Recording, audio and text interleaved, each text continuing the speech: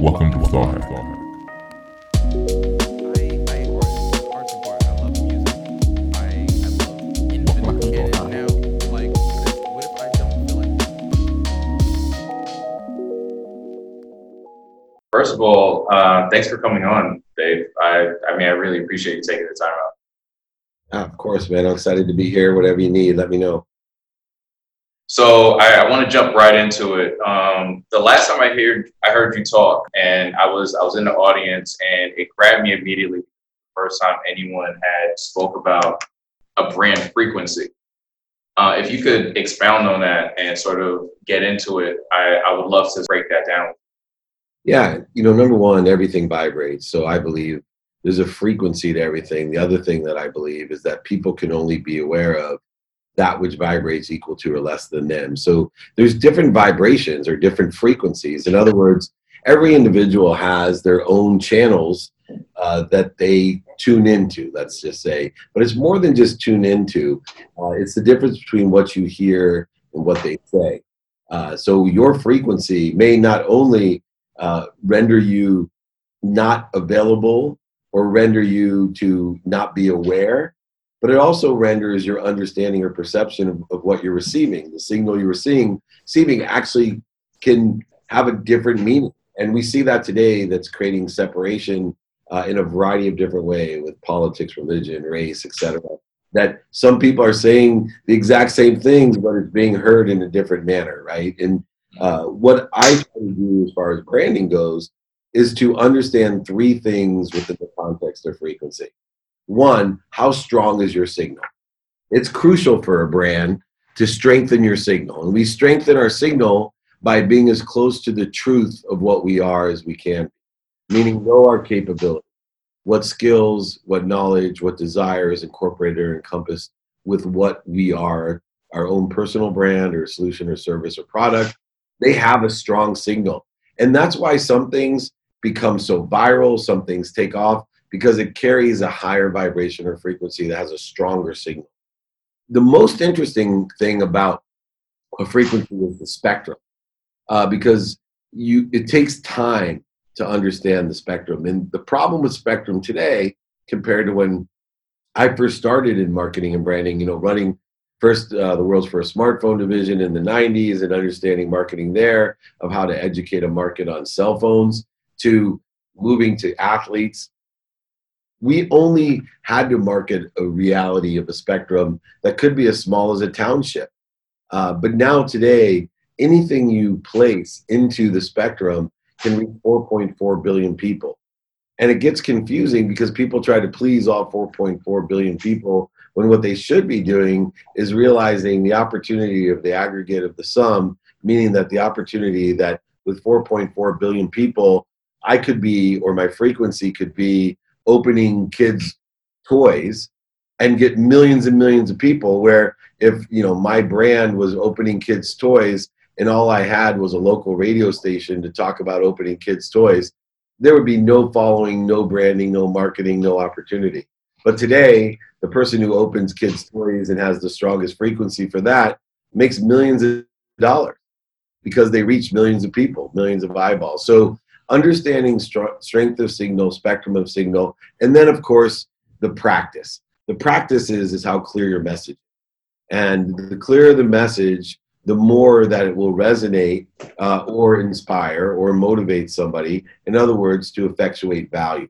And so when I look at branding something, I look at the frequency, the strength of the signal, the spectrum of the signal, and the clarity of the message. And the better I get at all three of those, the better the brand is, the greater the opportunity. I mean, you hear the word brand over and over again, and it's at the point now where it's just sort of it almost has lost its meaning, right? People just say it now it's like a buzzword or one of those things, sort of like tech. And when people talk about their brands, I feel like they don't really key into the personal aspect. They're sort of more so connecting to their brand in relation to how they want to be perceived versus how people are perceiving. How do people sort of lean in to be more authentic, sort of figure out their niche, so to speak, in terms of brand? Well, it actually is counterintuitive, but they have to look within themselves, right? I talk about taking inventory of your values. Whether you're an individual brand or a company brand, you need to take inventory of your values every day. Your personal values, your experiential values, your giving values, and receiving values. And if you take inventory of those values under the context that you're not afraid to be a hypocrite, meaning you're not afraid to change your values to learn and to grow, if you're able to take inventory of those values, change your values as you learn about yourself or your own brand, you will evolve. And that frequency through that evaluation and taking inventory will strengthen your signal. It'll clarify what spectrum to get and allow your message to resonate with the spectrum that you're trying to address. So it's right? okay to change your mind. Absolutely. So it's okay to change your mind and walk back, like, things you said in the past or decisions you made, so on and so forth. I think people are afraid to do that. And they're afraid, and then they don't illuminate it. And look, credibility is the number one thing that people don't understand.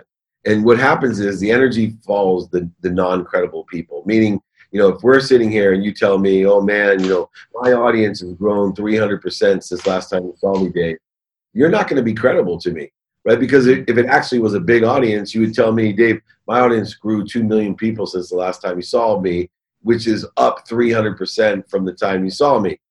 People, right? Meanwhile, the guy who tells me his audience is up 300%, he has 3 people because he had 1 people when I met him, right? But the problem is when they say things like that, even the stuff that is beneficial, that does have value, that is articulated, I start looking for and seeking, right, the skepticism, the holes and the cracks in what you do. People don't realize it's okay to change your mind. Just illuminate and teach people what lesson you learned and why you changed your mind, right? I mean, I had money is a big issue for me.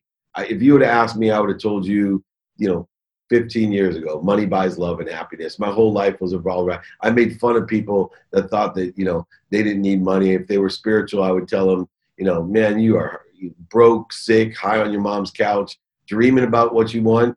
I went and got what I want. I'm in complete control of my life. Nothing could be farther from the truth for my life right now. But I illuminate it, right? I illuminate the lessons that I learned, that money doesn't buy love or happiness. And I tell people why I learned that and that why money's still important to me, because it allows me to shop. And what I learned is if I shop for the right things, I'll be happy. If I shop for things I don't need to impress people I don't like, I'm going to be unhappy.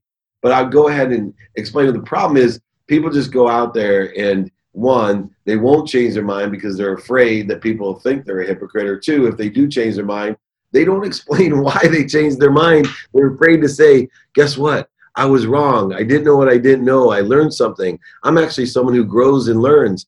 And my brand is about that illumination and about pursuing the truth, pursuing your potential, and giving people the comfort level to be happy with growing and learning and accelerating. And that type of honesty is like super relatable. Whereas I think people who want to come across as like having all the answers or like, infallible seems like this thing where I can't connect with you because this seems like something I can't reach, a point where it's like I'm constantly having these self-doubts. I'm constantly in a place where I sort of battle with like, imposter syndrome. You know what I mean? Looking at it from the perspective of, okay, there's this guy I aspire to be and he's figuring it out too is super relatable and somewhat comforting. So I get that. Yeah, and I think it allows people to learn and to share in your journey. Nothing's more frustrating than me on the internet, to social media, seeing my kids looking at people in front of cars they don't own and houses they don't own, and literally putting up a front. And meanwhile, if I had the amount of money those guys had, I'd jump out the window, disappointed in myself. I drive my boat. I'm who I am. And the reason I get frustrated is, in all fairness, no judgments or conditions, is that's who I was. I would have been the guy sitting in front of a Rolls Royce in my huge mansion, trying to impress everybody and trying to buy that love and happiness instead of allowing people to love me for who I am or hate me for who I am. But I don't want them to love me for who I'm not.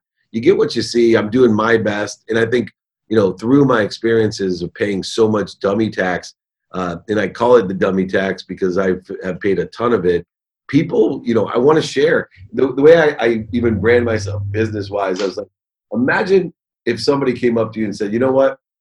you live in California. I'm going to pay your taxes for 10 years.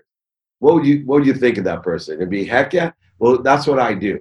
Let me pay your taxes for the next 10 years because I have paid so much dummy tax, which is much more than California tax or federal tax. It cost me over $100 million of dummy tax. I don't want people to have to pay that tax, so I teach them all these different principles and pragmatic tools and values and procedures and time and all types of things for free so that I can actually get the value out of what I paid in taxes to the universe. I've combed through hours upon hours of your content. You basically talking about branding, talking about marketing, and talking about entrepreneurship. And a lot of it sort of boils down to these human elements versus particular skills and so on and so forth. Whereas people will lean into, well, you got to learn how to do this or you got to learn how to do that versus you're talking about be this or be that person. What type of growth in you, I guess, helped change your business situation in terms of your success monetarily, of course, even though you don't really care about the money part. I think that's what people are lost in. I care a lot about the money so I can give it to other people and make change. Yeah. I do care about it. My motto is make a lot of money to help a lot of people and have a lot of fun. But you make a great point because humility is an interesting thing. I used to think humility was derived by how much I gave. I used to think the more that I gave, the more that I got. I would unfortunately give to get at all times. It was a negotiation. There was judgments and conditions, acknowledgments and recognitions, always tied into my giving. And humility has changed that for me because humility before to me was simply I give service and value, right? I'm a humanitarian, a philanthropist. Radical humility to me is asking for help. And that's truly the soul of what I teach. It's a very simple soul. Instead of living by your why, I tell people, look, the biggest imposter syndrome that exists is that they're telling themselves they don't know what their why is. You know what your why is. Your why is to help somebody with something. I promise you, that's the motivation. I don't know what that is, but that makes my point that you don't need to focus in on your why, focus in on your what. What do you want to do? What do you want to have? What do you want to be? What do you want to work on? Where do you want to grow? If you know your what, then you can spend your time in alignment trying to find who has what you want, either in relationship, situational knowledge, material goods, whatever it is. The easiest way to get what you want is go find someone that has it and ask them, hey, can you help me get it or give it to me or teach me how to get it? Whatever it is. The problem is most people see people as gatekeepers, not sponsors. They already create the intention. You're surrounded by everything you intended. You give meaning to everything you see. The biggest frustration in business is people think that everybody's standing in their way. There's obstacle voids and shortages. There's not. The tree has no branches. We're all here to be of service and of value. We all want to help somebody, but people aren't asking, do you know anybody that can help me? Everybody in my life, I intend them to be a sponsor. In other words, they know somebody that can help me with something I want. And two, a power sponsor is someone that can help me themselves or find somebody. The good thing about today is most people know about 1,000 people. When I was a kid, you were lucky if they knew their golf game, their card game, their church group. Man, we could reach the whole world really quickly simply by asking, do you know anyone that can help me with what I want? But you can't do that until you know your what, which is why you take inventory of your values, which is why you understand frequency and vibration, which is why you understand your personal brand, your product brand, solution, service, so you know your what. I promise you, you know your why. Your why is to allow whatever it is to come through you for others to help other people. So one of the things I locked onto that you were talking about, and I feel like people fall into, because I realize some of my business relationships or my relationships in general are transactional. You realize it, you see it, but you're kind of in this circular thing where you don't know how to get out of it. You don't know how to how do we sort of shift into another gear and not have it be transactional and have it feel more organic, more giving, where I can ask for help and not feel like I have to get something in return, or you can do the same. It's a matter of understanding, negotiating, trading, et cetera. So for me, there's 3 worlds that help me understand that. The first was the world that I grew up in, and a lot of people grew up in. And I think it's a great world to grow up in because I can't teach my kids the world of not enough. When you live in a scarce world of not enough, or you're a victim, or there's not enough for anything for anyone, things happen to you. It's a great world to learn it. because you have to learn a lot of lessons in order to move from the world of not enough to the world of just enough. And I was able to do that, right? I thought all types of different things and made it to a world of just enough where I was buying things that I didn't need to impress people I didn't like. And everything happened for me. I thought I was an optimist. I was trading, negotiating. Anytime I gave anything, it was to get something back. And it doesn't mean monetarily, but I would give to charity so I would get recognition. I'd feed my ego with my giving. The need to be right, offended, separate, inferior, superior, anxious, frustrated, angry, guilty, resentful. I'd feed my ego, give my brothers, down payments for a house so that I feel better than they, and compete with them and want my mom's attention, and bought my mom a house and a car so that she would love me more. All these things were a trade. But what helps people is to know that there's a world, a much better world, a world of faith, a blend of the pragmatic currency of money. Money is a currency. It's an object of energy that we put into the flow to get what we want. It is a currency, but so is faith.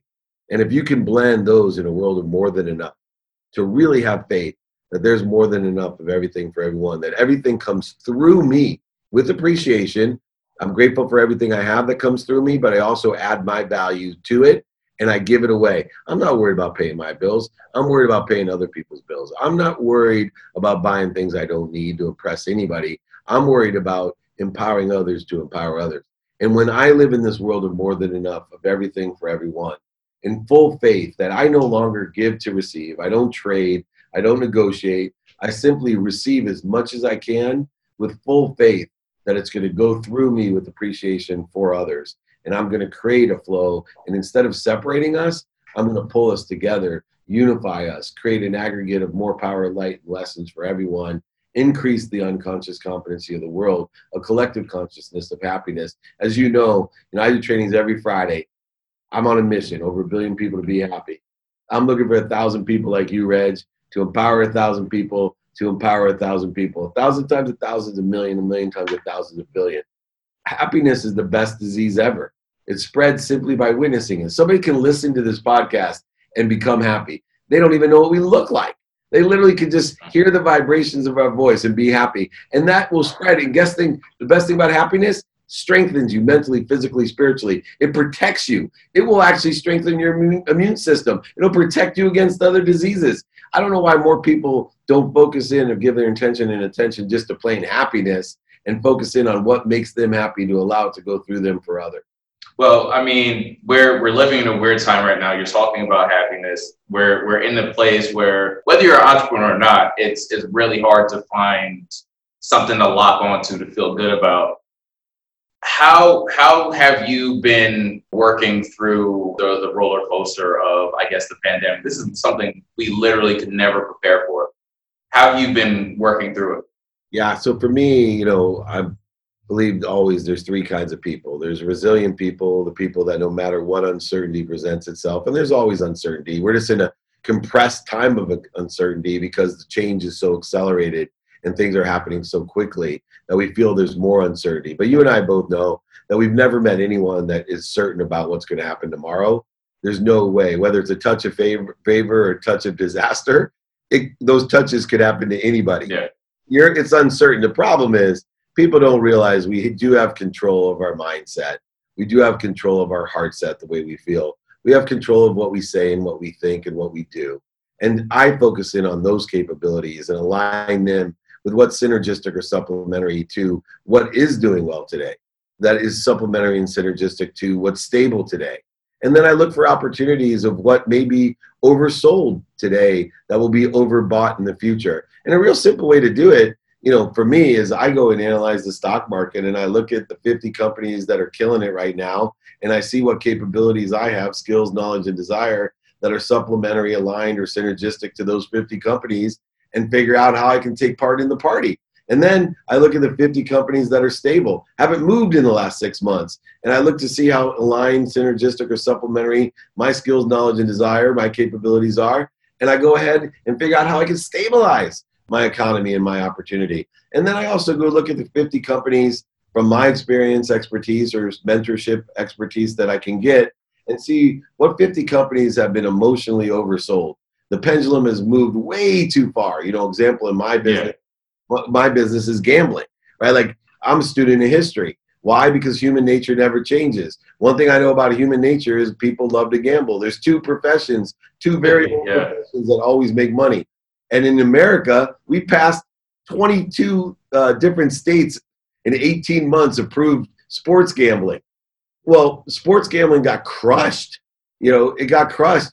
If you don't think someday, right, sports gambling is oversold, emotionally oversold because everyone's expectations were so high with, this new opening up of the market. If you don't think people are going to gamble on sports when we get to the post-vaccine era, you're a fool, right? This is a huge opportunity. So while other people are victims in a world of everything's happening to them, and other people are living in the world of just enough, I've been living in the world of more than enough, and I'm taking action. I live by the law of Goya. I get off my ass. I'm more interested than interesting. And most importantly, I'm seeking help. I'm asking people, hey, do you know anybody that can help me? If I'm going to buy real estate right now, let's say I want to buy commercial real estate, I'm going to the guys that have been experts for 30 or 40 years in the area where I'm at, in the expertise of what I'm looking for. And I'm simply asking them, hey, can you let me know when this is oversold?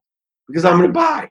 And if I don't have money, I'm going to syndicate a deal. I'm going to broker it, agent it, channel market it, channel partner it, whatever I can do to get my piece of the oversold product. Because I know one thing, that same guy can call me when it's overbought, and that's where the margins of millionaires are made in compressed times of uncertainty and accelerated change, is that people are emotional, and people that are emotional oversell and overbuy, and you can create a margin, what I call the margins of millionaires. It was done from the Depression to 2001 to 2008 to 2020.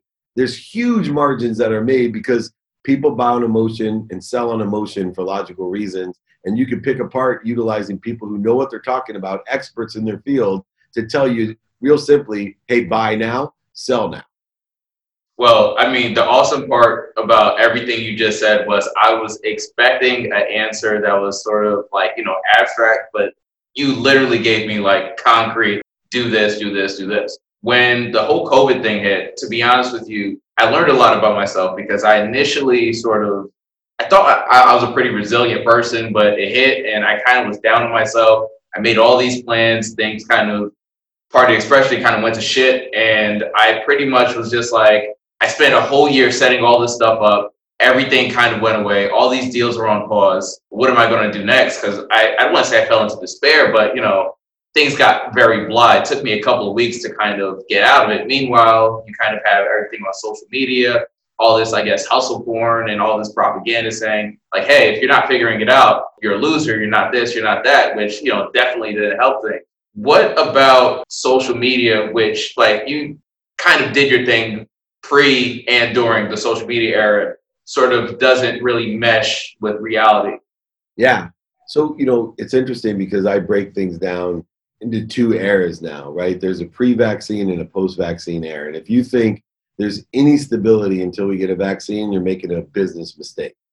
And whether it's content that you're providing, a brand, a solution, or a service, you need to create a plan that gets you to vaccine. And then understanding what stabilizes post-vaccine, we can go ahead and make long-term business decisions.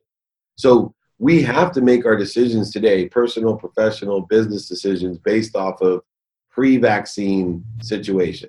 And what we can control in pre-vaccine is understanding and seeking the stable data that we want to effectuate what we want. Meaning, too many people allow themselves to be inundated with information, right? You told me about 3 different circumstances that you allowed yourself to change your own perspective because of what I call illusions or unstable data, right? Where I would have given you advice as your business coach to say, hold on, stop, drop, and roll. Listen to me, Reg. I want you to seek what you want, right? I want you to intend what you want. I want you to pay attention to and give intention to the coincidences that you want. Let's be practical about what's going on. I know you had all these plans. Those are all post-vaccine plans. Let's create some pre-vaccine plans, right? And not create void, shortages, or obstacles with what you do have today. Controlling your mindset, your heart set, what you think, say, do, and believe. And I've been able to do this for so many different people and accommodate. I had so many different people look in all directions, including people that just literally thought they were clever because they went ahead and started a mask business. And now they're wondering, what happened to my mass business? I made some short-term. Look, that's not what I'm talking about. I'm talking about looking at things saying that within the next 12 to 24 months, we're going to have a vaccine. Until then, what am I going to do to grow with opportunities that exist today, stabilize with opportunities that exist today, and prepare for huge opportunities that are going to exist post-vaccine?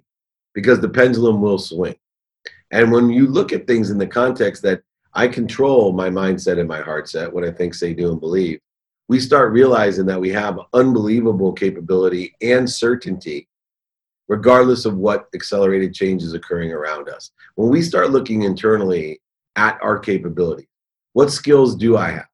Right? I'm a writer, a creative artist, a videographer, a lawyer, a doctor, whatever those skills are, and then what knowledge do I have? And start applying them, knowing one thing, that what's going to get me through this and through me is my desire.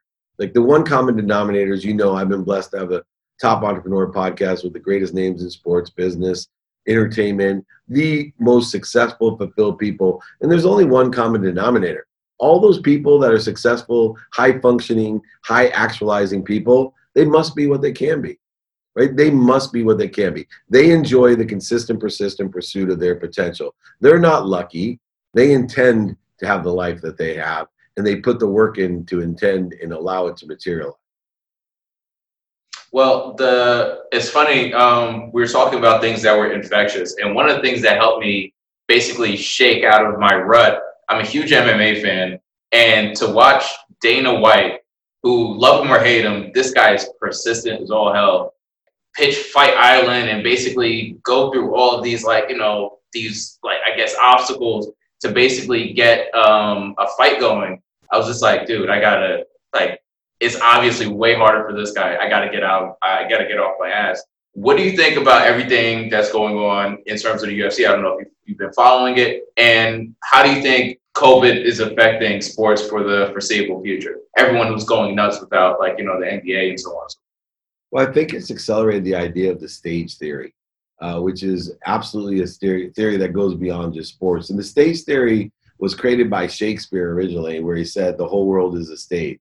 Well, the more platforms that there are and the more connectivity and accessibility there is, really reveals that the whole world is a stage. And so whether you were Dave Meltzer capturing your content in the closet or Dana White capturing it in the octagon, it doesn't matter. What is being realized within the context of all of content, especially sports, is that we need to capture sports, whether it was The Last Dance, right? That was a capture of the historical perspective of the greatest basketball player of all time, Michael Jordan, or whether it was the UFC, or whether it was what golf did, everything from the Tiger Woods, Tom Brady thing into launching, whether it's what NASCAR did. It didn't matter. What they're doing is accelerating one idea, that we need to capture the content that people want to see most. Motivational, conversional, and inspirational content, aspirational content, and go ahead and modify it according to the platforms that are available. Amplify it correctly so that it's in the bite size or the longer, whatever format it might necessarily be in order to perpetuate it or monetize it. Those are the two things that you want to do with content. And so Dana White was the first, and I think, my own brand has benefited in the same respect, that immediately, right, when the NBA went down, I doubled and tripled and then quadrupled the capture, modification, amplification, and perpetuation and monetization of my own content. Because I knew that this was the era. All we've done is accelerated what I thought would happen in the next 10 years, right down to 10 weeks. And that the leagues, the organizations, the teams are all figuring out, okay, how do we capture what we do? Because we know it's good, right? We know that UFC is good, NASCAR is good, the NFL, the NBA, the NHL. These are proven entities over multiple years. They have an established fan club out there. People are willing to engage at any level. They're trying to figure out, how do we safely capture, modify, amplify, and perpetuate it? And you're going to see more and more creative things. I think the NBA has probably done the most aggressive thing lately with allowing, the system, the playoffs, and the community. But in the end, the fans can be anywhere. And that's what the stage theory in itself tells you, is that the people can be anywhere. And we're learning that about our jobs. We're learning about education. We're learning about finance, right? And it's been slow, right? It was a big deal. You could, deposit your check on your phone by taking a picture of it. Oh, so a depositor can be anywhere? Yeah, guess what? So can the guy who's watching or a woman who's watching their favorite sport. They can be anywhere, and they can now, through technology, almost replicate the energy, the emotional attachment they have to it. And in some respects, they can enjoy it much more because it's modified and amplified and perpetuated and monetized even in a better way than sitting in the top corner at the forum to see some game or some concert. So post-COVID, I mean, the NBA's pivoted, they figured it out. You have a lot of organizations figuring it out. What business structure do you feel doesn't survive this?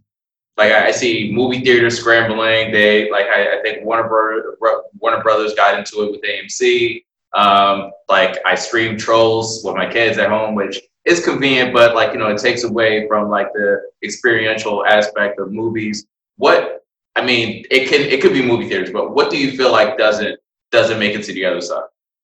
So look, I think anything that can stay financially viable, meaning that I think some movie theaters will survive, right? So what I feel, the companies that won't survive, the restaurants that won't survive, the sports teams that won't survive, the venues that won't survive, were ones that were not set on a firm financial foundation, right? Unfortunately, in 2008, we all learned these valuable lessons, and the savings in America for companies and individuals skyrocketed for 2009 and 2010.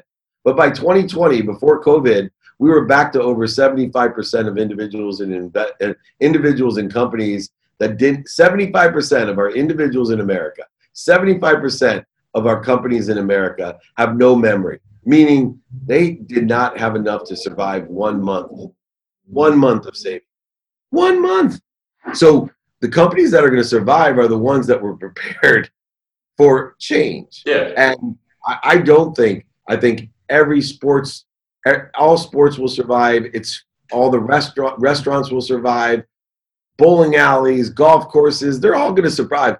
The ones that were prepared took alignment, action, and adjustment, learned human nature from what happened in 97, 2001, 2008.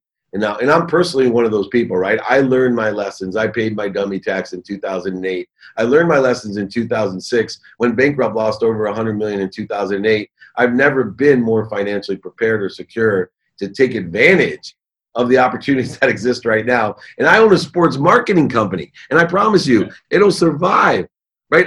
A live event, the biggest events, right? All mass gatherings, Super Bowl, Pro Bowl, Masters, Kentucky Derby, Breeders' Cup, ESPYs, Emmys, Oscars, Grammy, and thousands of golf tournaments I work with. I'm still here, right? Why? Because I have prepared myself with skills, knowledge, and capabilities, and I'll come out the other side. It might look different, but it's going to survive.